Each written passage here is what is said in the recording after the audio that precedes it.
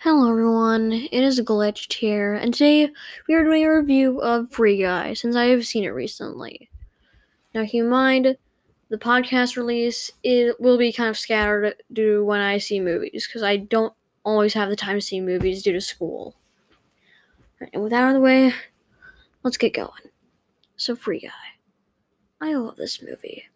It is so well made. I love the references. I love the fact that they use lightsabers in the movie. It's funny. The humor is perfect. You cannot ask for better humor. It's perfect. The action I love. It's frequent. It's spectacularly done.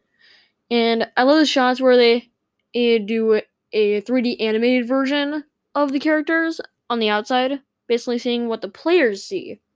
Then switching back to in the game, where we see the live action and actors. So we're gonna put it up on my score. Action, I'm gonna give 4.5 stars. Perfect action. It does an amazing job. Comedy, I'm gonna give 4 stars. And it does amazing with the comedy. Yeah, horror, I'm gonna give half a star. There isn't any horror. Suspense, I'm gonna give 2 stars because it can get a bit suspenseful at moments.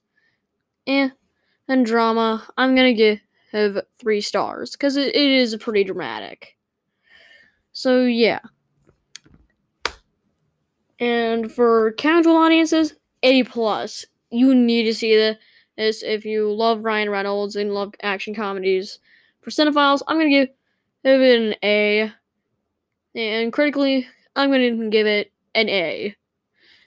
I give it the glitched guarantee. A seal of approval. So yeah. Great movie. Amazingly well done. Great acting, great script, great everything.